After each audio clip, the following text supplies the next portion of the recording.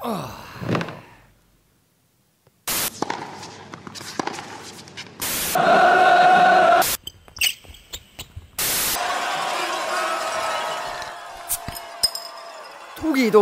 sportlane.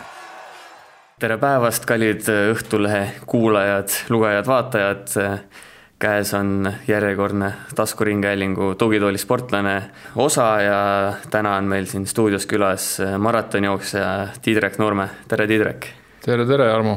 Tiidrek, nagu su blogist lugeda sai ja nagu siin ka spordisõbrad teavad, siis oled üle pika aja jälle kodumaal, et räägi alustuseks, mis tundega sa siia kodumaa pinnal astud, kui sa nii pikalt reisilt tagasi tuled?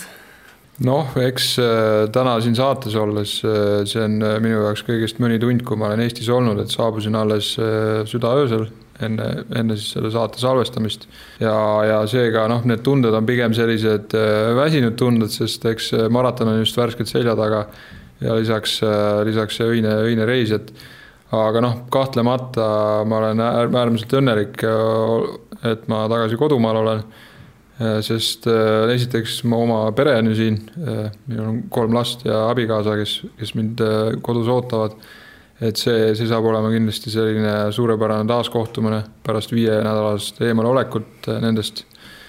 Aga lisaks muidugi Eesti inimesed, et ma arvan, täna ma võin küll seda öelda, et kui ma siin nagu tänava vahel jalutan või inimesi vaatan ja siis ma vaatan need ikkagi teistsuguse pilguga kui inimesi Keenias või Hollandis või Saksamaal, kus ma viimasel käinud olen, et kuidagi omad ja oma rahvas, oma maa ja kuidagi mõistad neid paremini ja võib-olla oskad ka mõnest asjast paremini aru saada ja võib-olla rohkem kaasa elada, et selles mõttes need tunded on ikkagi ülimalt positiivsed, kodumaa jääb ikkagi kodumaaks ja see on paratamatu, sellest mööda ei saa. Sinu kurvastuseks meie stuudio on siin ka 3. korrusel, et ütlesid, et üles veel enam-vähem saada, aga alla raskeks, et peab külg ees minema, et räägi, kui kaua selline maratonist taastumine aega võtab?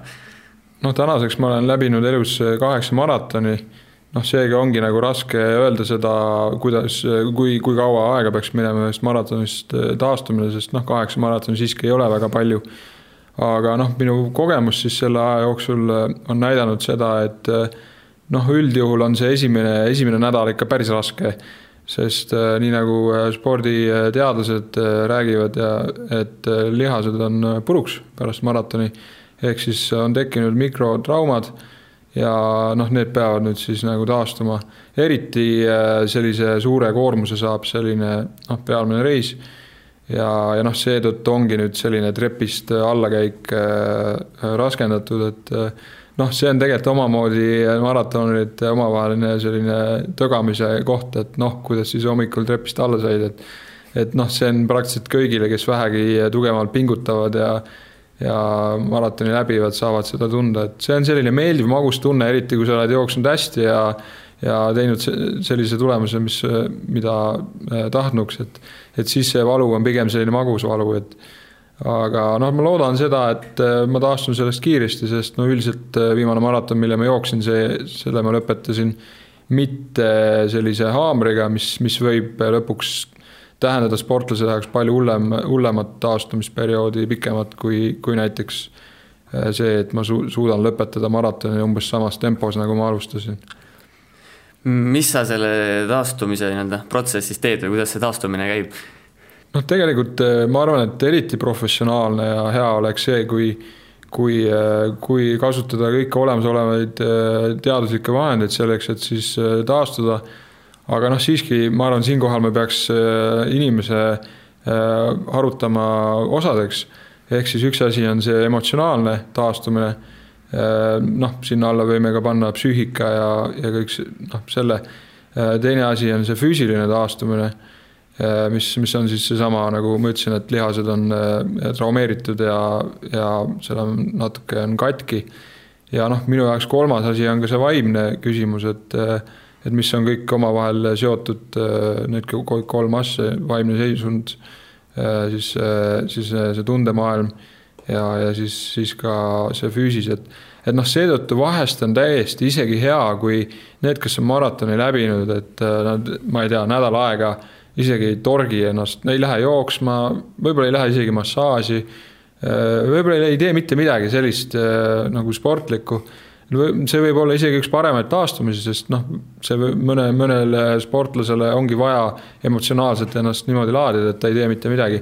Aga füüsilisest vaatenurgast vaadatuna ehk siis oleks hea ikkagi näiteks natuke sörkida ja ehk siis teisel, kolmandal päeval pärast maratoni võiks juba natuke joosta. Võis ujuma minna või massaaži minna või selliseid olemasolevaid lihtsaid vahendeid kasutada. Aga see nagu sõltub igast indiviidist eraldi, kes kuidas kõige paremini ära taastub. Et sul see viimane maraton oli nüüd siin nädalavahetusel, et mis on näiteks täna õhtul ja homne plaan on siis näiteks? Kuidas sa taastud, kas sa oled seda teed, et ei tee midagi või kuidas? Kui aus olla, täna on teine täispäev pärast maratoni ja mida ma olen teinud, ma olen täna siin päev otsa Tallinna linnaväel ringi jalutanud. Seega ma arvan, et see on juba päris hea taastumine, et lihtsalt jalutad, keha saab väikest koormust ja see on juba väga hästi, aga minu puhul on see, et ma olen õhtul koju, et siis ma kohtun oma pere, et siis tõenäoliselt viimane asi, mida ma mõelda tahan, on see, et kuidas ma oma lihased korda saan, et see mind ei huvita täna ja tõenäoliselt ei huvita ka homme, aga tõenäoliselt juba üle homme siis olen jälle jooksurajal ja vaatan, kuidas siis oma need lihased, luud ja kondid kokku korjan. Lähme tagasi nende reisijuttude juurde, et 3,5 kuud või 4 kuud, palju sa siin eemal täpselt olid, et räägi, kus sa olid, kaua sa olid ja mis sa tegid siis täpsemalt? Alates detsembri algusest kuni siis nüüd tänase aprilli seisuni olen olnud siis üle 4 kuu kodumaalt ära ja esimene 3,5 kuud viibisin siis Aafrika riigis Keenias, kus ma olen käinud siis viimase 11, lausa juba 12 aasta jooksul 19 korda, elanud seal kokku üle ligi 2,5 aastat, kõigi nende aastate peale kokku. Ja eesmärk muidugi treeninglaager, nii nagu ikka Keenias, talviti, detsember, jaanuar, veebruar. Esialgu ma muidugi ei planeerinud sinna nii kauaks minna, sest ma kavatsesin joosta maratoni Jaapanis, aga kahjuks ma ei saanud sinna võistlustele peale erinevatel põhjustel, siis mu treeninglaagri selle võrra ka pikenes, pidin uue maratoni leidma ja lõpuks kujunes siis esialgsest 5-nädalasest laagrist 3,5-kuuline periood. Aga viimane 2 nädalat ja natuke peale ma viibisin Euroopas, kus siis ma võistlesin Hollandis kohas nimega Alphenis, kus oli üks pika ajalooga jooksuvõistlus 20 kilomeetri jooks, kus mul õnnestus see jooks võita ja 2 nädalat pärast seda jooksu sõitsime koos manager Charlesiga, kes on hollandlane, sõitsime siis Saksamaale Hannoveri maratonile ja pärast seda siis suundusingi tagasi kodumaale. Aga see, mis see aeg kõik minu jaoks tähendas ja oli, see on kindlasti ju mitte ainult see, et ma trenni teen või ainult võistluste peale mõtlen või minu jaoks oli näiteks üks selline oluline asi, mida võiks selle perioodi pealt välja tuua ikkagi Eesti maja Keenias, kus siis, mis tähendab täna seda, et talviti olen aidanud korraldada maja Keenias, kuhu siis olen kokku kutsunud erinevad eestlased, sportlased ja ka harrastajad ja maailmarändurid, kus me siis kõik kokku saame ja üksteist aitame vastavalt siis vajadustele. Ja sinna on läinud kõva tähelepanu kogu selle 3 kuu jooksul. Lisaks muidugi ma olen ju isa, 3 last ja mul on naine, abikaasa 11 aastat juba, et ka nemad olid 3 kuud Keenias, et nendega oli palju ühiseid tegevusi. Lisaks poiss, kes mul on 8-aastane, temal tehti koduõpet samal ajal, kui me seal Keenias olime, nii et neid asju, mis seal Keenias toimus, oli palju erinevaid. Viimane suurem asi, võib-olla kuulajaga teab, Kelly Sildaru käis külas seal samas linnas, kus minagi olin, käis Eesti majas külas ja ka ühes koolis külastas, kus ta ilusti 400 lapse poolt vastu võeti. Nii et väga huvitav sündmuste rohke aega oli, 3,5 kuud. 3,5 Nii et nagu ma aru saan, siis sa varasemalt nii pikalt seal ikkagi järjest ei ole olnud, ja? tõepoolest ei ole olnud jah, et senini kõige pikem aeg on olnud 3 kuud, et aga tavaline selline treeninglaager on olnud 6 nädalat, selline keskmine, aga seekord juhtus nii, 3,5 kuud. Kui palju sa üldse nüüd võib-olla läheb see asi veits nihkesse, kui palju sa üldse hooaja jooksul või aasta jooksul kodus oled ja kui palju välismaal kuskil? Hooaja jooksul olen kodus, sõltub jällegi aastast, et kui ma nüüd vaatan ju seda aastat, siis ju selle aasta esimesed 3 kuud olen ära olnud, seega pole nagu Eestis veel olnudki sellel aastal. Aga sõltub nüüd nendest võistlustest ja treeninglaagritest, et tõenäoliselt suvel on veel üks treeninglaager planeeritud, mis on siis Colorados enne maailmameistrivõistlusi ja see on oma 6-nädalane periood, pluss siis lühikesed ärasõidud võistlustele, vahest mõni on seal nädalajane ärasõit, mõni 4-5 päevane, et kokku võib see tähendada vahest isegi 5-6 kuud aastas olen Eestist ära, aga see sõltub ka aastast, et nii kaua kui ma spordiga tegelenud olen aastast 2003, siis võiks öelda jah, kõige selline pikem äraolemise aeg Eestist kogu aasta peale kokku on olnud ligi 6 kuud. Ütlesid, et sul oli pere seal üsna pikalt ka Keenias kaasas, et paljudel sportlastel seda võimalust ei ole, et nemad peavad laagerdama eraldi, et kindlasti see vaimselt on kindlasti kõva selline tugi, kui nad on seal juures.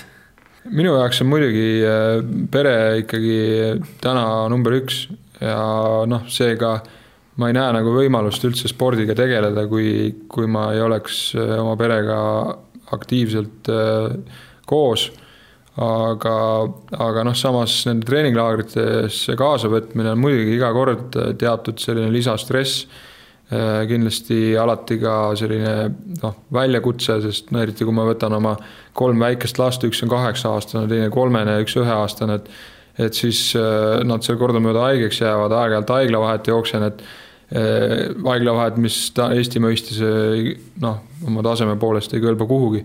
Et selles mõttes see on alati mõnes mõttes selline suur tugi, et pere on kaasas. Teine asi on ta ka suur selline stressor, aga samas võib-olla jätaks oma sellise sportlaskarjääri kõrvale, ei mõtleks nüüd oma vajaduste peale eelkõige, siis ma võiks ju küsida, et kui ma olen 3 lapse isa abielus, siis see ongi ju minu tänane vastutus, et mu lapsed kasvaksid ja saaksid endale tugeva keskkonna kodust kaasa, siis on see äärmiselt vajalik juba laste suhtes, et nendega koos olla. Ma kujutan ette, et su trennipäevad võib seal päris pikad olla, et mis su pere seal igapäevaselt teeb siis? Treeningpäevad on erinevad jah, et sõltub jällegi päevadest, nädalakava on enamasti paigas, aga eks see ka jooksvalt muutub. Aga üldjuhul selline pere, kuna mul esimene laps on 8-aastane, kes on 2. klassi õpilane ja kui ta nüüd 3 kuud oli Keenias, siis see tähendas seda, et me pidime koduõpet tegema ja ütleme siis päeva esimeses pooles, kui mina olin treeningutel, siis enamasti minu abikaasa Maili, tema siis tegeles 8-aastase lapse õpetamisega. Lisaks on üks meil siis selline sülelaps, kes on veel imik, et temaga samal ajal ta pidi siis seda imikat toima ja siis oli üks 3-aastane, kes oli see, kes tahtis kõik seal vussi keerata, nii 8-aastase õpingud kui ka selle kõige väiksema nutma panna, et siis see oli nagu, ma arvan, et kõige suurem selline väljakutse oli ikkagi see, et üks laps saaks õpitud ja enam-vähem siis teised lapsed omavahel läbi saaks, aga lisaks muidugi ühised tegevused olid mõned väljasõidud ja natuke sellest linnast välja, kus meie siis olime ja sageli muidugi terve perega sellist asja oli nagu raskem ette võtta, aga samas vahest läksin ühe lapsega, teinekord teise lapsega, et selline tavaline, ma ütlesin, pereelu ja minu jaoks oli siis, kui ma treeningul olin, siis oli teised tegelesid oma asjadega. 8-aastane laps on juba päris suur, et kas tema ka mingit juba siin vaikselt isa eeskujul jooksma hakkab näiteks või mingit sportivärki? Hea küsimus, see jäägu kindlasti nende enda otsustada elus, aga seda ma näen küll, et lapsed on üsna nagu sellist kasvu ja mõõtu nagu minagi ja teine asi näha on seda, et 8-aastale meelib liikuda ja näiteks Keenias on meil lausa 6 jalgratast ja 2-3 tükki on need lausa laste jalgrattad, et sageli õhtustel jooksudele, kus ma jooksin teinekord 8-10 kilomeetrit, siis oli mul suurem poiss kaasas ja sõitis siis mägesid selle jalgrattaga. Nii et sellist liikumist ja füüsilist aktiivsust, ma arvan, temal on kindlasti olnud rohkem kui võib-olla täna keskmisel Eesti lapsel, kes on sama vanune. Aga kas temast jooksjat saab, täna mina olen küll sellise mõtteviisiga sportlane, et miks mitte, sest ega see tippsport jooksja näol nüüd nii jube või jõudne või kahjulik ka ei ole, et ma peaks kartma seda, et ma laps midagi oma elus ilma seetõttu jääks. Keenias ja Aafrikas oled päris palju oma elust veetnud, et kas sa nagu pead seda enda teiseks kodus ka natuke ja kui teistsugune see elu ikkagi seal on võrreldes siinsega? Eks ikka, kui kodust ära oled Eestis, siis on küsimus, et kus on su kodu ja eriti kui sa pikalt ära oled, et siis mina ütleks, et minu jaoks on kodu mõiste see, et seal, kus on minu perekond ja eelkõige siis minu oma lapsed ja minu naine, et seal, kus on nemad, seal ma tunnen ennast väga koduselt. Aga kui võib-olla rääkida sellist ühiskonna mõistes, et kus ma ennast koduselt tunnen, siis muidugi koduselt ma tunnen Keenias, sest ma olen selle ühiskonda tundma õppinud ja oskan seal enam hakkama saada erinevates institutsioonides, erinevate inimestega ja selles mõttes ma tunnen ennast koduselt. Aga samas, kui rääkida kodumaast kui sellises, siis mul saab olla ainult üks kodumaa ja see on Eesti.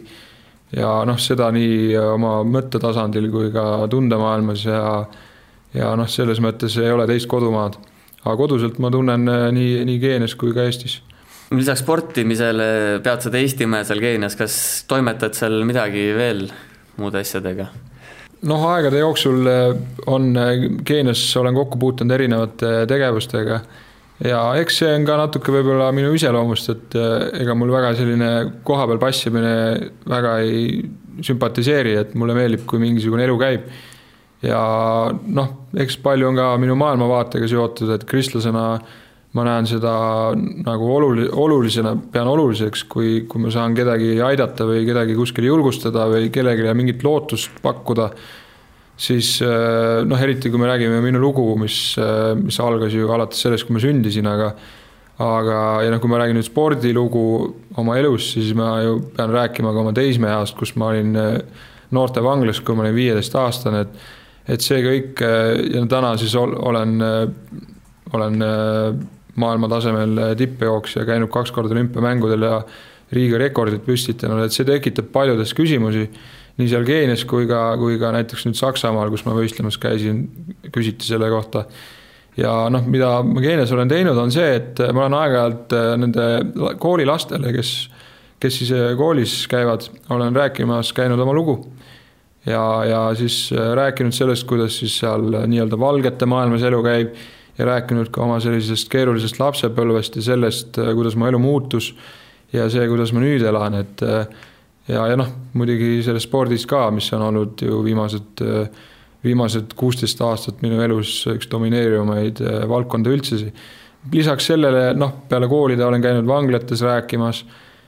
Lisaks olen, muidugi sõpru on seal tekkinud ajaveetmisi võimalusi, aga viimasel ajal olen rohkem keskendunud Eesti Maja projektile, mis on siis juba 3 aastat toimunud iga talv, kus siis kokku tuleb erinevad sportlased, erinevad nii-öelda harrastussportlased, tippsportlased, on maailmarändurid ja see on koht, kus mul on võimalik neid aidata selles keskkonnas seal Keenias.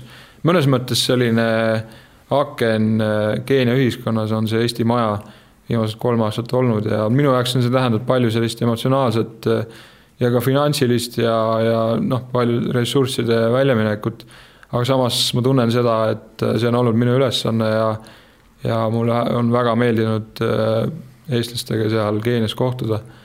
Mitu põnevat teemat tõid siin pikas jutus praegu välja, et räägime sellest natuke finantsist, et polegi ilus sorida teiste rahakotis, aga ikkagi pikalt laagerdada, pere kaasa võtta Aafrikasse, Eesti maja pidada, kõiki neid asju teha, et selleks on vaja igal juhul finantse, et kust see raha tuleb, kas sul on nii head sponsorid siis?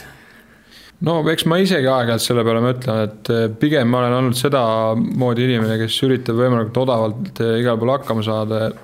ma ei tea, võib-olla see on Eesti kultuuris ka omane, et üldiselt väga igal poole raha nagu ei loobi. Aga seda küll, et ma pean täna au andma sellele nendele inimestele ja nende organisatsioonidele, kes on mind viimaste aastate jooksul aidanud, näinud minus potentsiaali ja näinud põhjust, miks siis nagu mind aitama peaks.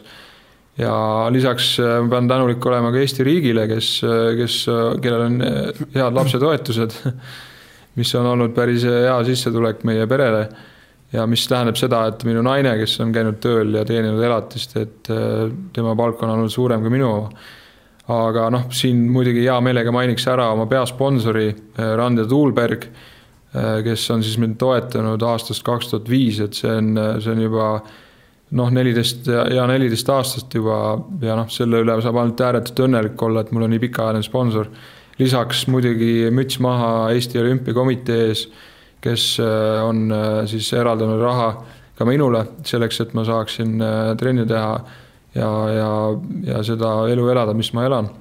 Aga eks see Eesti Maja projekt on rohkem selline ise majandav projekt olnud, et igaüks, kes tuleb, maksab kulud ise aga pigem kunagi, kui sinna raha alla on pandud, siis on seetõttu, et arendada seda maja natuke edasi ja see ei ole minu isiklik vara või see on pigem see on renditud ja seal on teised omanikud.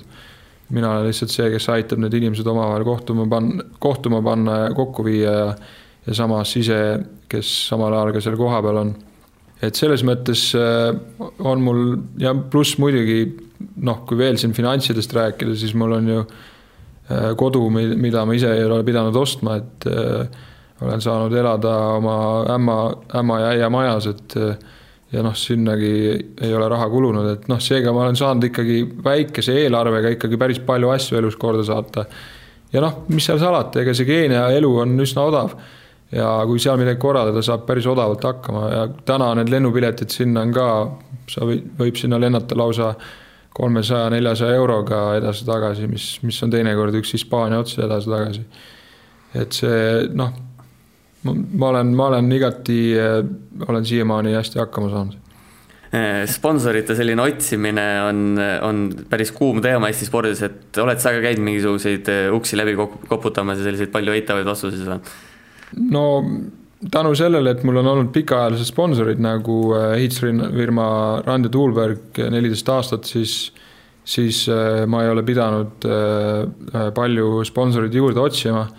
Ja ma olen ikka aru saanud ja tähele pannud, et mida rohkem on sul neid koostööpartnerid, kes investeerivad, siis seda rohkem ma pean andma ka midagi endast välja.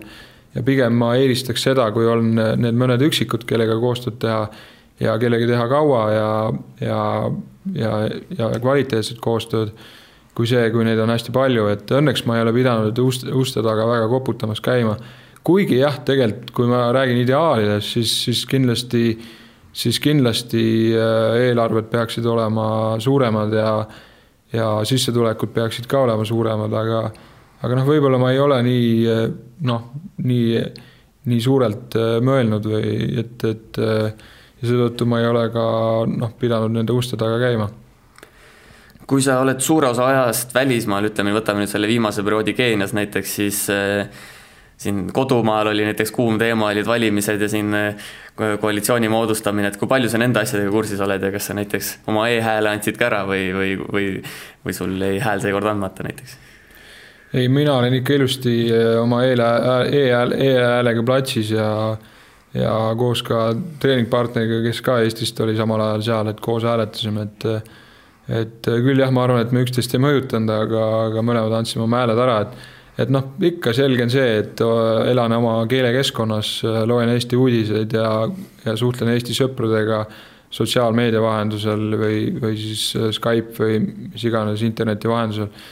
Et selles mõttes ma ikkagi tean sellest, mis Eestis toimub läbi mitmete erinevate kanalite, et elasin ka valimistele kaasa ja kuulisin ka neid dopingulugusid ja elasin samamoodi nendele asjadele kaasa, et selles mõttes nagu ma tunnen, et ma ei ole selles mõttes küll paljuski nagu ilma jäänud, et kuigi jah, kas nüüd see info, mis minuni aja jooksul jõudnud on, vastab siis tõele või mitte, noh, ma loodan seda, et ma kõik ei võta tõe pähe, sest ma usun, et vahepeal on ka sellist valeuudised, mis võib-olla kujundavad minu maailmapilti, aga siingi sellegi poolest olen olnud informeeritud. Õrnalt poliitikat ka spordi juttude vahele tuua, et siis mis sa sellest uuest koalitsioonist arvad siin Kesk, Isamaa ja EKRE siis? Raske on midagi hinnangut anda, sest ma ei ole näinud veel, kuidas nad koostööd suudavad teha ja kuidas nad oskavad koostööd teha, et eks ma lihtsalt siiralt loodan seda, et see tuleks väga tasakaalukas riigi juhtimine ja ma siiralt loodan ka seda, et ikkagi oma ala spetsialistid, et nendega arvamuste ja soovituste ja nõuannetega neid võetakse arvesse, sest eks see riigi juhtimine lõpuks ei ole ju mõne inimese teha, et see on ikkagi hunnik spetsialiste, kes on koos. Ja ma siiralt loodan, et kõige parem teadmine, mis praegu olemasoleval koalitsioonil on pakkuda, et see läheb käiku ja Eesti riiki juhitakse mitte tunnete, vaid tarkusega. Enne kui siin higistes spordijuttude juurde päris lähme, siis käisid selle noortevangla ajaga läbi, et sellest on räägitud, aga ikkagi räägime natuke veel, et meenuta seda aega natuke, et mis sul seal nooruses täpselt juhtus, et pättust on kõik lapsed teinud, aga noortevanglasse paljud ei satu ikkagi. Tõepoolest, eks see noortevangla ei ole jällegi koht, kus võiks noored lõpetada ja minul õnnestus seal siis 15-aastaselt 8 kuud veeta. Võimalik tõepoolest, kui nüüd tänast seadusandlust vaadata ja kuuldes, kuidas ja mille eest karistatakse, siis tõenäoliselt tänase seisuga selliste asjade eest, mille pärast mina vangi läksin, enam vangi ei panda. Aga mis mina tegelesin siis mis mind vangi viis olid salajased vargused koos teiste sõpradega, kellega koos ringi käisime. Sageli oli siis alkoholiga seotud või oli see pidutsemisega seotud, siis kui ma olin 13-14 aastane. Et see on kindlasti üks selline seik minu elus, mis väärib alati esile toomist, sellest peab rääkima. Ja ma hea meelega loodan seda, et ma räägin sellest elu lõpuni, sest ma arvan, et inimene, kes enam ei mäleta või ei tea, kust ta tuleb, siis tõenäoliselt ta ei tea ka, kuhu ta läheb. Ja teisest küljest ma näen ka seda, et ma loodan, et minu vigadest elus saavad teised midagi õppida ja võib-olla nähes ka natuke edulugu minu eriala peal, et see on ka samal ajal julgustuseks, et ise olles siis elus kõige hullemas olukorras, madalamgi muru, aga siiski ka sellest olukorrast on võimalik välja tulla, et see, ma loodan, et see jääb sellest kogu loost kõlama. Aga minu jaoks oli see selline eneseotsingu periood ja see, et ma lõpuks siis et ma täna olen selline inimene, nagu ma olen, ei ole kindlasti mitte ainult see noorte vangla kogemus, vaid seal vahel oli ka ju hulk teisi kogemusi, otsuseid ja eluolukordi, aga see on asi, millest ma tahan rääkida ja olen valmis rääkima ja ma ei taha öelda seda, et ma ei kahetse seda, et ma kunagi kriminaalseid asju korda saatsin, vaid pigem ütlen, et jah, ma kahetsen, aga mul on hea meel, et ma võin täna seda kasutada kellegi teise kasuks ja pöörata halva heaks. Millised need 8 kuud seal olid, kui sa seal noortevanglas olid? 8 kuud on raske sellise lühikesesse vestlusesse panna, aga kui natuke seda iseloomustada seda aega, siis alguses kõige suurem šokk oli see, et minu jaoks üldse see, et ma sinna sattusin, sest ma ei osanud üldse, ma ei teadnud, et selline koht olemas on. Küll politsei hoiatas, et kui sa jätkad samamoodi käitumist, siis sa võid noorte vanglasse minna, seal mõni ütleb koloonia, kuidas seda nimetati. Aga mina arvasin, et ma kunagi sinna ei satu, sest ma ei tundnud ennast kuidagi niisuguse pätina, et ma peaks kuskil vanglas istuma. ja siis ühel hetkel siis löödi kohtusaalis käed rauda ja viidi siis sõna otseses mõttes kongi. Ja see oli nagu selles mõttes nagu šokk, sest ma ei olnud selleks valmis. Ja siis pidin selles mõttes oma elus hakkama saama nii, et ma ei teadnud, kuhu ma lähen, ma ei teadnud, mis minust saab. Ma teadsin seda, et mulle anti 1 aasta ja 2 kuud kuskil ei tea kus. Olin filmides kuulnud ja kuidas vanglale on, aga ja kellegi kuulujutudes, kes olid seal kunagi ise käinud, siis selle pinnal see pilt oli päris jube, mis ma arvasin, et mis meid ees ootab. Nii et mõnes mõttes pidin nagu üksi läbi minema lapsena siis sellisest tundmatust hirmude maast. Ja võib-olla selline esimene kogemus oli see, et ma pidin kõigepealt ise hakkama saama ja harjuma selle uue keskkonnaga. Aga teine selline huvitav kogemus oli selle aja jooksul oli see, et inimesed, kes mind siis väljaspoolt mäletasid või kes mulle külla tulid, kirju saatsid, siis olid need eelkõige need inimesed, kellest ma seda ei oodanud. Okei, oma vanemad või neid ma küll ootasin või oma mõnda sugulast, neid ma ka ootasin, aga ma ei oodanud seda, et tulevad sinna mõned klassikaaslased, kelle suhtes ma olin halvasti käitunud. Aga teine üllatus oli see, et need, kellega ma neid rumalusi korda saatsin või need, kellega mul justkui tundus kõige lõbusam koos olla, need olid kadunud, kui polekski kunagi olemas olnud. Ei tulnud kirju, ei tulnud külla, ei midagi. Ehk siis, millest ma aru sain, oli see, et nii nagu täna ühiskonnas ka räägitakse, et siis kui häda on käes, siis tuleb välja, kes on see sõber. Et seda ma nägin, et tõepoolest, et sageli need, kes ma arvasin olevat mu sõbrad, ei olnudki mu sõbrad. Ja mõnes mõttes selline, võib-olla emotsionaalsel pinnal või psüühilisel pinnal, mida ma kogesin seal, oli selline hülgamine. Ehk siis need sõbrad, kellega mul oli tore, olid ma maha jätnud. Ja samal ajal mul ei olnud enam sellist turvalist keskkonda nagu ema, isa, olid vaid mingid vangivalvurid, aga usaldusisikud nii palju, et enam-vähem hoiavad korda, et keegi seal üksteist maha ei löö. Aga see pani mind nagu selles mõttes nagu rohkem otsima elu sügavamaid küsimusi, küsima selliseid küsimusi, mida ma kunagi varem ei küsinud, et väga lihtsad küsimused, filosoofia esimesed küsimused, et miks ma olemas olen, mis on see elu mõte, kuhu ma üldse siis liigun sellega, mis asi või sellised nagu baasküsimused või ma ei tea, vaatad tähist taevast, seda oli ka näha seal vanglas. Vaadad trellide vahelt välja või päeval, kui jalutamas käidi seal, iga päev oli seal võimalik ka jalutada väljaku peal. Et see, selles mõttes ma arvan, et seal ma tegelesin rohkem selliste sügavamate küsimustega, kui ma oleks tegelenud väljaspool vanglat. Aga lisaks muidugi inimesed omavahel aeg-ajalt seal olid tülis. Eks see närviline keskkond ja paljud on ju väga katkise taustaga, kes olid seal mõrva pärast, kes olid seal vägistamise, kes olid seal, keegi oli maja maha põletanud või lausa mitu maja, keegi oli siis vargusega või mis iganes, et selles mõttes kõik need kurjategijad, kellel endal tegelikult elud olid paigast ära, kuriteod oli lihtsalt nende väljendusviis ja koos seal olles, ega lõpuks see oli ikkagi pigem selline negatiivne keskkond, kus aeg-ajalt kakeldi ja sõimati ja alandati ja koolis käidi, kool oli pigem see, et ajalootunnis loed seal lause ette ja said omale 5 kirja. Et see keskkond oli kindlasti minu jaoks ebanormaalne, aga samas, mida ma sealt õppisin, oli eluks väga vajalikud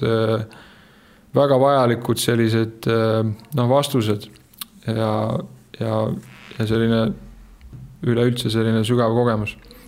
Et kas ta siis oli umbes selline, nagu sa ütlesid, et filmist oled natuke näinud tausta, et oli ikkagi selline karm õhustik ja keskkond siis?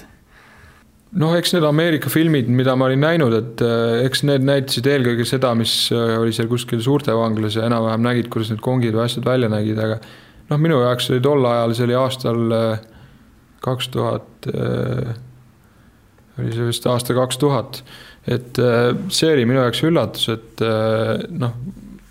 et vanglas sai nii vabalt ringi liikuda, et seal oli üks selline pikk koridor, toad olid vastakuti, samal ajal oli seal võimalik jõusaalis käia, televisiooniruumis käia ja samas olid ka mõned asjad toas lubatud, näiteks nagu toataim või mõni hakkas seal lausa kunsti tegema, kes tegi seal pildiraami, kes joonistas, kes erinevad asju, et selles mõttes seal oli mõnes mõttes sellist vabadust, mida ma filmide põhjal kunagi ei oleks nagu arvanud, et on.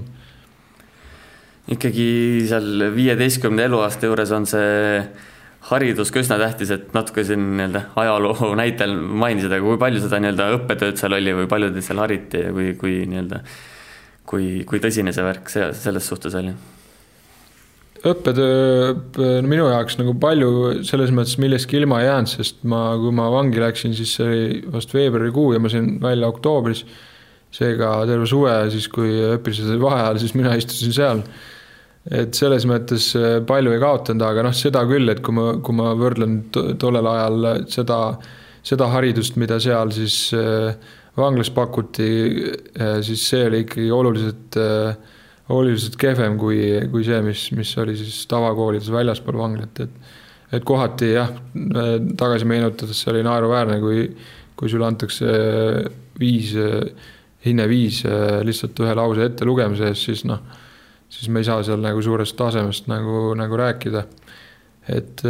Aga samas minu jaoks oli see kõigest mõni kuu, kui ma kokkuvõttes, mis ma kaotasin, aga samas ma lõpetasin oma kooliaasta ja läksin järgmine aasta uude klassi ja uuesti tagasi sinna samasse kooli, kus ma varem olingi käinud ja õppisin ja hakkasin usinalt õppima.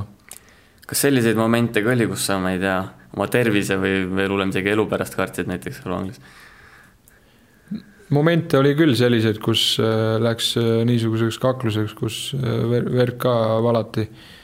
Aga see päris niisugust jõhkrat olukorda õnneks ei olnud, kus ma oleks elu oleks justkui otsa lõppemas olnud, et seda ei olnud ja õnneks nii palju juba vangivalvurid ja kogu see vanglas turvasüsteem oli tugev küll, et vähemalt sel ajal, kui mina seal olin, kedagi seal maha ei löödud otseselt, aga küll oli selliseid peksmisi, kus mõni peksti nii lausa haiglasse mõneks ajaks, et seda tuli ette.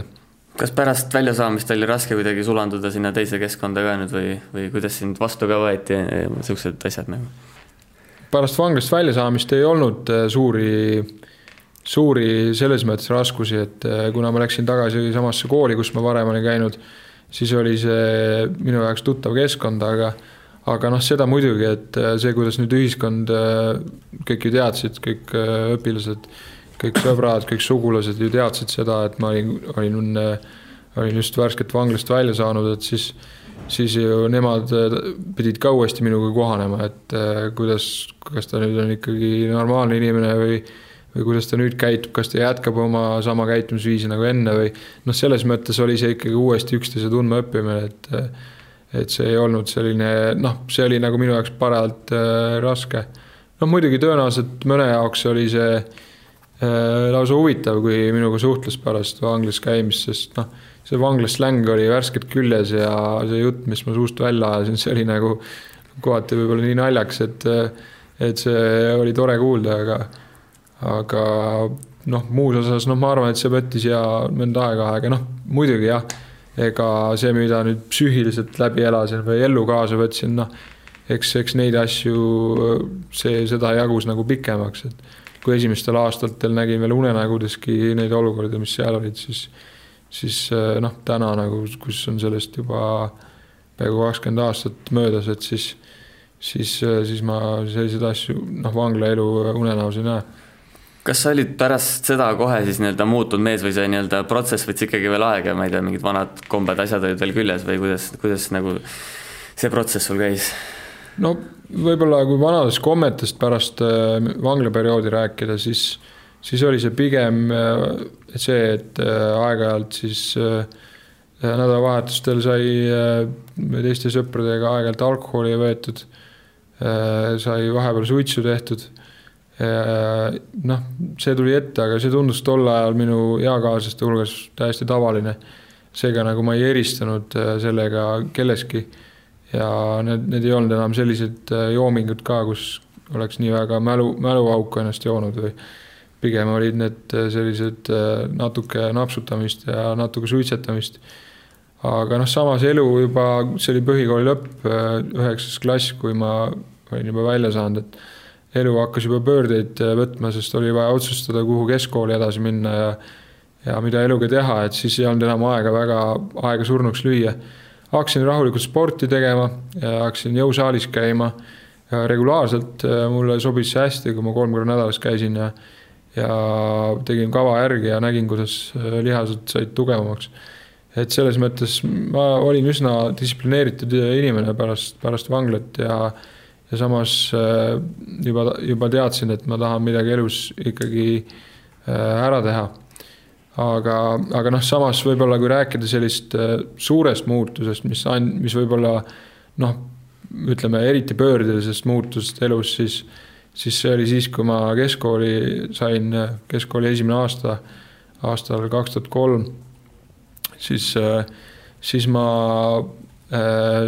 noh, põhimõtteliselt 2003 aastal ma hakkasin käima kristlikus koguduses, kirikus ja siis minust sai selle 1 aasta jooksul kristlane. Ehk siis lühidalt öelnud, mis kristlane tähendab, on see, et hakkasin ka palvetama, nii nagu kristlased palvetavad ja piiblit lugema ja siiralt uskusin ja usun tänasenigi sellesse, mis seal kirjas on. Ja noh, ma võiks öelda, et kui ma elule mingisuguse stabiilsuse või töölise suuna sain, siis oli pärast seda, kui minust sai kristlane. Et ma arvan, et kõik, mis pärast seda tuli, kaasa arvatud see, kui minu sportlane sai, noh, seda ma ei oleks ju kohe ette näinud, et kuhu ma selle spordiga jõuan. Aga üldse see, et ma sellega üldse tegelema hakkasin, see oli ka kaasnähtus sellega, et ma leidsin oma ellu tasakaalu usu näol. Ja siis tuli selline asi välja, nagu hakkasin natuke trenni tegema ja lühikese perioodiga saavutasin väga head tulemused. Aga noh, tol hetkel aastal 2003 ma ei oleks kunagi arvanud, et näiteks ma 2019 Õhtulehe stuudios räägin veel sellest, kuidas tippsportlane olla. Aga ütlesid, et käisid jõusaalis, lihas kasvas, aga kuidas see jooksuga siis nii-öelda sina sõbraks said ikkagi? Alguses vist keskmaa jookse, nüüd siis maraton. Üldjuhul füüsilised eeldused ju on näha koolis juba, ma arvan, juba algklassides on näha seda, et kellel on missugused eeldused. Kui kehalise kasvatuse õpetaja paneb lapsed millegagi tegelema, siis on ju näha, kes millega eristub. Ja noh, mul oli see selge juba esimestes klassides saati, et ma olin nagu väga hea jooks ja klassi kõige parem kindlasti.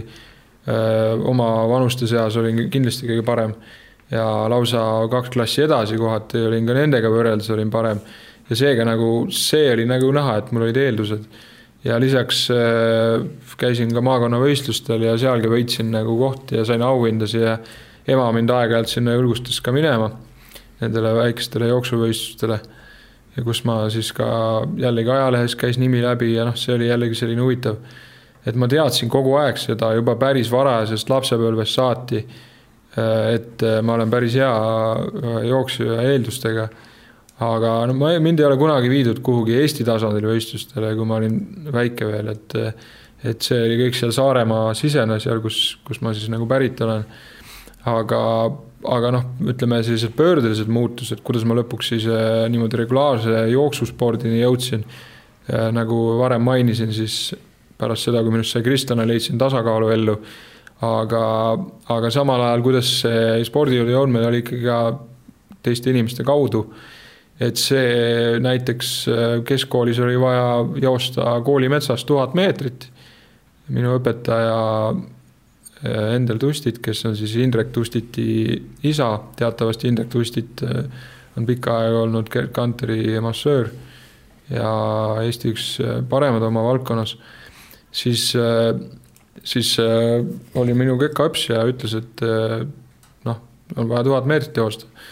jooksin kooli metsas 1000 meetrit aega 2.54 ja pika puuga võitsin kõik teised ära. Ilma, et ma oleks mingit trenni teinud või lihtsalt tulin, oli vaja kekatunnis see asi ära teha.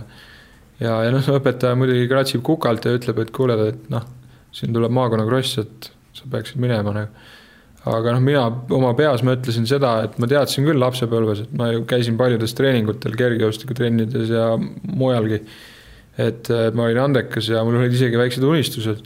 Aga ma vahepealne periood seal, kui 13-14, kui ma suitsu tegin ja poistega alkoholi tarbisime ja lõpuks vanglas ära käisin, siis ma mõtlesin, et ma olin kõik ära suitsetanud ja ära raisanud, et mul ei ole mitte midagi alles. Et see oli pigem selline kahjutunne, et kui ma nüüd lähen, et siis tegelikult ma oleks saanud ju parem olla, kui ma ei oleks seda perioodi elus vahel olnud. Et selline, mõnes mõttes selline pidur oli peal, aga samas ma andsin lubaduse õpetajale, et olgu ma lähen ja läksin. Ja seal 2003 aasta kevadel Saaremaal siis oma vanuste seas maakonna krossis 1000 meetrit võitsin ära pika puuga.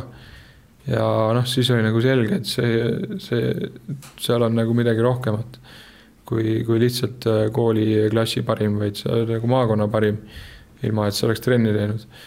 Ja õpetaja oli muidugi ise ka kunagi enne kergejõustiku taustaga, siis hakkas ta mulle plaane kirjutama ja hakkasin regulaarselt trenni tegema.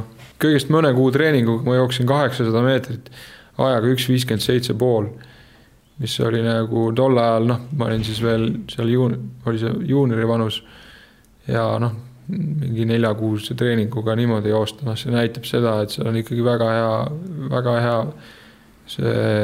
head eeldused. Ja sealt sammhaaval hakkas see karjäär lahti rulluma ja siis jõudsin sinnamaani, et jooksin Eesti rekordit 1500-s ja läksin olümpiamängudele aastal 2008 ja siis vahepeal keskendusin 5000 meetrile, jooksin sealgi häid aegu ja tulemusi ja siis nüüd viimastel aastatel aastast 2016 olen keskendunud maratoni jooksule. Ühes intervjuus juba küsin, aga küsin veel, et miks keskmaalt siis maratonil ikkagi? Aastal 2016 toimusid Rio olümpiamängud. Mina käisin oma olümpiamängudel esimest korda, see oli Pekingis 2008 ja paratamatult olümpia on kergejõustikuse jaoks ikkagi selline suur võistlus, kuhu kõik tahavad minna, see on selline ideaal, et sinna võiks ikka minna. Ja see ei ole mitte ainult Eestis, vaid see on üle maailma nii, et kergejõustiklased mõtlevad olümpiamängudest. Ja kui ma 5000 meetri peal tegin küll häid etteasteid, aga samas mitte sellised, nagu ma oleks tahtnud, ja samas jäigi natuke puuduga nendest olümpianormidest, siis ma sain aru, et tõenäoliselt ma 5000 meetriga enam olümpial ei saa. Ja vähemalt nendes tingimustes, mis tol hetkel mul olid aastal 2015 ja siis ma ütlesin, et näed, et kui hakkaksin maratoni jooksma, siis vast saaksin lihtsama vaevaga siin olümpiale. Aga siis võtsin nii mõeldud tehtud, hakkasin maratoni jooksma. Ja õnneks mul nii läks, et lühikese ajaga õnnestus maratoni joosta nii kiiresti, et siis täitsin olümpianormi ja 2016 siis olingi Rio olümpial maratoni stardis. Et see oli minu jaoks muidugi selline suur asi ja ma ei oleks seda täna tagasi vaadatuna ja vaatame üldse olümpia ajalugu, siis neid on ju 4 jooksjat ajaloos üldse, kes on jooksnud kahel eri olümpiamängudel 1500 meetrit ja maratoni, et siiski, kui ma täna peaks oma sussid varna panema ja ütlema, et nüüd on läbi, siis see on kahtlemata on juba midagi väga suurt korda saadetud. Sinu suust kõlab väga lihtsalt see nüüd keskmaalt maraton üle minna, et ongi nii lihtne siis? Üldiselt tegelikult ei olegi nii lihtne, sest muidu siis ajalugu räägiks teist asja, et siis tõenäoliselt oleks kõik 1500 mehed ka tuleviks maratonerid. Aga selleks, et lõpuks maratoni jooksma hakata, seal on paljud erinevad asju vaja. Selleks, et olümpiamängudele pääseda 1500 jooksus, ma arvan, et kõige esimene küsimus see, et oled sa andekas. ja kui sul ei ole seda andekust, mis on nagu geneetiliselt kaasa saadud vanemate käest, esivanemate käest, siis ei ole mitte midagi teha, sa lihtsalt ei ole võimeline jooksma neid aegu. Ja muidugi teine asi on see, sul on treenitus, et kolmas on see, et kuidas sa siis treenid. Neljas asi on see, et kuidas sul see, selle võib ka andekuse alla panna, kuidas sul on see, kuidas on su tervis. Ja lõpuks on see, et kuidas sa selle kõik nüüd sinna võistlusväljakule maha paned nii, et sellest tuleks üks hea tulemus. Et selles mõttes seal on nii palju erinevad faktorid, et selleks lõpuks 1500 hea olla, aga maratonis on see nagu teistmoodi. Ma arvan, et selleks, et maratoni nagu maailma tasemel võistelda, ütleme olümpiamängudel, selleks sa ei pea olema nii andeks, kui see näiteks 1500 peaksid olema. Et seal ei ole see andekus kõige, see on küll määrav seal, see on oluline, aga seal on teine, mis on võib-olla kohati samaväärne on ikkagi töö selle juures. Et maraton on võimalik ka vähem andekamaid maratoonerid ikkagi väga kiiresti jooksma panna. Aga selles mõttes ta ei ole lihtne, ei kumbki, ei see maraton ega 1500, aga üle kõige tegelikult, mis ju peab olema selleks, et sa lõpuks oled valmis ennast oma elu sinna sisse panema, jooksma, suruma ennast, kannatama, pressima treeningutel, võistlustel, siis see tähendab paljudest asjadest loobumist ja lõpuks sellepärast, et see üks tulemus tuleks, et selleks peab olema üks piisav motivatsioon, et miks sa seda teed.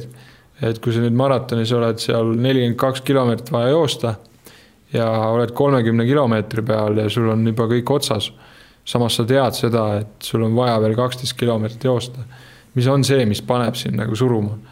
Et just see motivatsioon ja samas iseloom, seal on nagu paratamatult, ma arvan, iga inimene ei sobi raamatupidajaks ja samamoodi iga inimene ei sobi ka võistlussportlaseks, sest need tingimused, millega ta silmitsi seisab, eeldavad ikkagi teatud iseloomu omadusi, et nendega toime tulla.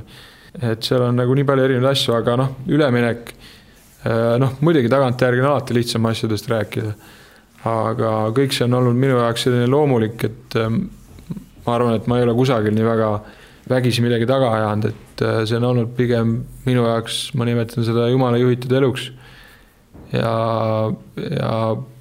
seetõttu on ka see olnud selline minu jaoks parajalt nauditav. Need kõik distantsid minu arust, mis on, ütleme, et 400 ja sealt üles tundnud paras kannatamine, et saab jooksmist nautida ka ikkagi. Vähemalt mõtlen nüüd võidu peale joosta nii-öelda. See nauding on nagu, see on nagu see ka, et kes mida naudib, et tõenäoliselt kõik naudivad tähelepanu. Võib-olla mitte kõik, aga suurem osa inimesed, kui ta on edukas, siis on ta rohkem austatud ja seda on ju väga hea nautida. See on selline hea nauding. Aga kes ikka naudib näiteks seda kaotust, seda tõenäoliselt see ei ole kellelegi väga nauditav. Aga mida ma ütleks, et võib-olla mis tagab lõpuks ikkagi selle suurepärase sportlaskarjääri, mida ma saan täna enda kohta juba päris julgelt selles mõttes öelda, et ma ei räägi täna mitte sportlike tulemuste põhjal, vaid selle põhjal, kui väga ma olen suutnud nagu selle aja jooksul nagu märgata ja hinnata ja olla tänulik selle eest, et ma olen saanud seda nii kaua teha. Aga nauditav on just see protsess. Et ma arvan, et kui nüüd sportlane õpib nautima seda protsessi, siis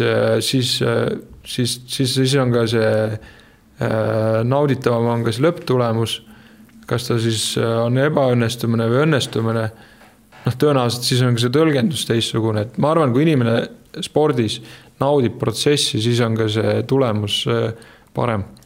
Mõned päevad tagasi jooksid nüüd maraton isikliku rekordi 2 tundi 13 minutit 40 sekundit. Mida see maailma mõistes tähendab see aeg? Maailma mõistes me võime rääkida näiteks olümpialähi ajaloost. Lähme tagasi 20 aastat, võtame kõik 4 olümpiat, viimased 4 olümpiat, paneme lauale, vaatame, kuidas oli võimalik kvalifitseeruda nende olümpiamängudele, siis selle ajaga, nagu ma jooksin Hannoveris 2 tundi 13 minutit 40 sekundit, ma oleks peale saanud igale olümpiamängule. Ehk siis tegemist on suurepärase ajaga. kui vaadata seda olümpia ajalugu. Aga lausa kui me vaatame nüüd viimast olümpiat, Rio olümpiamänge, mille norm oli 2 tundi ja 19 minutit, siis hakkame arvutama siin, siis see on ju 5 minutit 5 minutit kiirem, kui oli see Rio olümpiamängu norm. See räägib enda eest. Muidugi vaatan veel Eesti spordi ajalugu, siis minust kiirem on olnud Pavel Loskutov, aga samas ma olen kõige aegade teine selle ajaga, et näitab ka seda, et seda aega ei ole lihtne joosta. Ja kui Euroopa edetabel, ajalisi edetabel vaadata, siis aastas ta on ikkagi seal top 2-30 hulgas on ta kindlasti see aeg. Aga samas maratoni me peame ikkagi vaatama väga detailselt, et see ei ole ainult see lõppaeg, et me peame küsima ka, kus sa jooksid, kuidas sa jooksid, kes olid su konkurendid. Et kõik sellised asjad, et see annab ka selle maratonile väärtust ja annab ka nagu parem arusaama sellest, mis see tulemus tegelikult tähendab.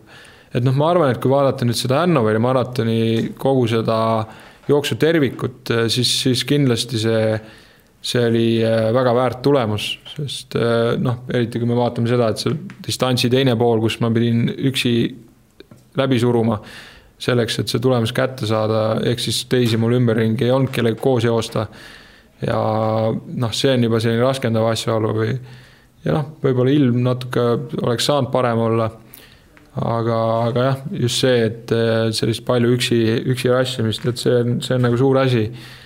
Et see viitab jälle sellele, et tiitlivõistlustel, kus sageli ongi see, et see viimane pool tulebki üksi rassida, et kes seda suudab teha, see suudab ka tiitlivõistlustel kõrgelt kohti saavutada. Nagu sa ise ka ütlesid, siis sa ikkagi maratoni suhtes oled suhteliselt roheline, nii et ma küsin su käest niipidi, et mitte et kas sa, vaid millal sa ületad Pavel Loskutov Eesti rekordi siis 2.08.53? Eks see rekord on paras magus asi ja see on väga, väga tugev rekord. See tähendab ajaliselt, kui me hakkame arvutama keskmist kilomeetri aega, on see 3 minutit 2 sekundit. Ja kui ma viimast maratoni vaatan, siis minu keskmine oli 3 minutit 9 sekundit. Võib-olla tavainimese jaoks see 7 sekundit seal vahel on mingisugune, see, mis nalja teed, see on nii väike vahe, see on olematu, aga tippspordis on see väga suur vahe. Aga samas, kui me vaatame mu eelduste peale, siis vaatame lühemat distantsi seal 5000 meetris ja 10 ja tegelikult ju pool maratoniski, et siis ma ei jää üheski distantsis paastast alla. Pool maratonis ma olen natuke aeglasem oma isiklike rekordi poolest, kõigest 13 sekundit, aga kõik muud distantsid on mul temast natuke tugevamad. Et kui vaadata nagu seda statistikat, siis tegelikult mul peaks olema kõvasti arenguruumi. Aga samas siin peab kõik arvesse võtma, et mis lõpuks, mina ei ole täna Pavel Loskutov, ma ei ole keegi teine, ma olen lihtsalt Tiirek Nurme, aga ma arvan, minu eelduste järgi ma usun, et ma olen võimeline jooksma aega alla 2 tunni ja 10 minuti. Nii et selles ma täna üldse ei kahtlegi. Kui ma selles kahtleks, siis ma võib-olla mu hammas täna nii verel ei oleks, aga ma lihtsalt tean seda, et mul on kõvasti veel ruumi ja see paneb mind ka lähiaastatel rohkem tööd tegema, et see kätte saada. Et kui ma vaatan kõigile oma teistele distantsidele, mille ma aastate jooksul võistelnud olen, siis üks asi, millest munistan enne, kui mu karjäär läbi saab, on see, et on üks distants, mille ma saan nii professionaalselt ära teha, et kui ma olen karjääri lõpetama, võin öelda, et ma tegin kõik selleks, et see parim sealt kätte saada. Millal sa oma järgmise maratoni jooksed? See on raske küsimus, sest praegu on laual meil üks variant, kas me jooksen Riia maratonil 19. mai, mis on suht varsti kohe. Seal on ka omad põhjused, miks sinna tasub minna, aga siiski, kui me vaatame sellist professionaalsuse nurga alt, siis üldjuhul konservatiivsed treenerid kindlasti ei soovita nii lühikese ajaga uut maratoni joosta. Küll aga ma olen kvalifitseerunud täna Doha maailma meistrivõistlusteks, mis toimuvad oktoobrikuus ja see on kindlasti minu jaoks paras väljakutse ja motivatsioon, mille nimel tööd teha. Mis on see võib-olla maratoni jooksja parim iga? Sa vist oled siin maratoni jooksja kohta oma alguses, ütleme nii. Maratoni jooksja parim iga, siin on nagu raske öelda, sest sõltub, millal nüüd inimene on alustanud. Mõni minu vanune juba ammu lõpetab. sest võib-olla ta alustas juba, siin tuleb ka vahet teha, kas on harrastusmaratooneriga või on tippmaratooneriga. Kui me tippmaratonist räägime, siis ma usun seda, et ma võin oma elu paremad aega joosta ka 39 aastaselt. Kui me vaatame näiteks Soome rekordinaist, kes jooksis eelmine aasta, üle-eelmine aasta, ajaliselt, ma võin nüüd siin eksida, kas ta on rekordinaine või rekordi lähedal, igal jooksis ajaliselt 2 tundi, 29 minutit. Tema oma vanuses 39 aastat vana. Ja vaatame ka neid, siin ongi see, et kui motivatsiooni jätkub, tervist on ja meeldib, siis üldiselt joostakse maratone ka häid. Aga mina arvan, et minu selline tipp saab olema seal kuskil 35-6-selt nagu. 35-6-selt, võib-olla 37-selt, et ma arvan, et need peavad olema kõige soolasem. Paneme siis 35, 36, 37 saavad olema kõige paremad aastad.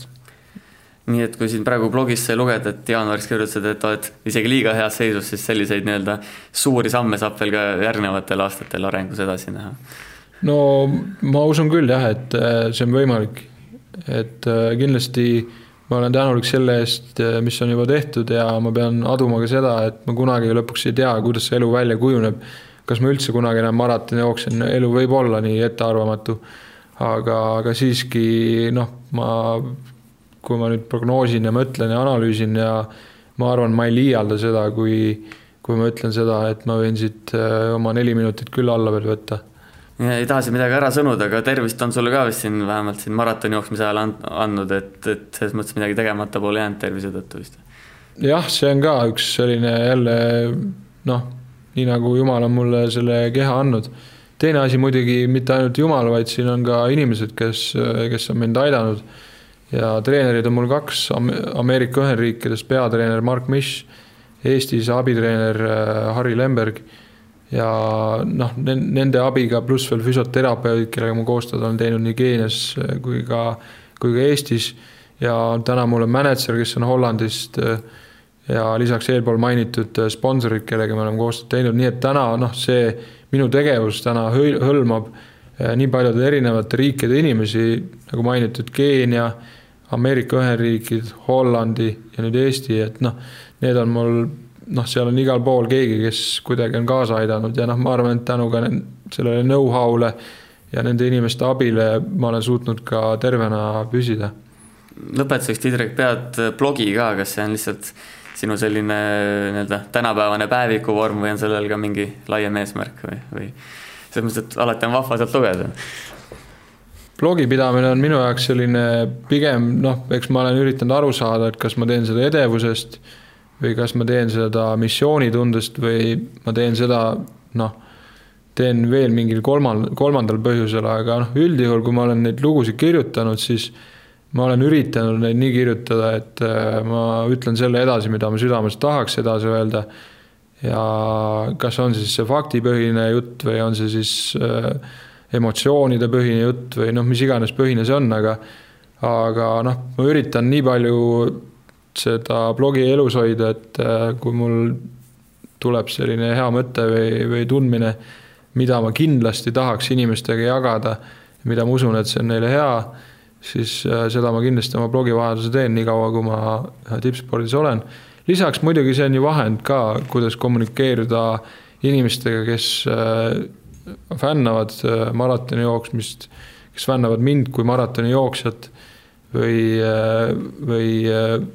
veel inimestega, kes lihtsalt tahavad nagu spordiuudisid teada, et see on nagu, seal on kindlasti, see on selline laiem platvorm ja mina näen seda pigem selline missioonitundest, aga samas ma ei ole seda kunagi sellisena üles ehitanud, et ta oleks selline nagu ärilisel eesmärgil. Küll aga jah, selleks ju täna sponsorid ju tahavad ka, et neid märgataks ja samas mulle meeldiks ka, kui minu sponsorid oleks pildis, et see on ka kindlasti üks vahend, kuidas nendest ka aeg-ajalt rääkida ja neid isikuid ja organisatsioone esile tuua. Suur tänu sulle, Tiidrek, me stuudiosse tulemast, soovime sulle siis jätkuvat head tervist ja et need minutid sealt veel väiksemaks tuleksid siis maratonis. Aga aitäh!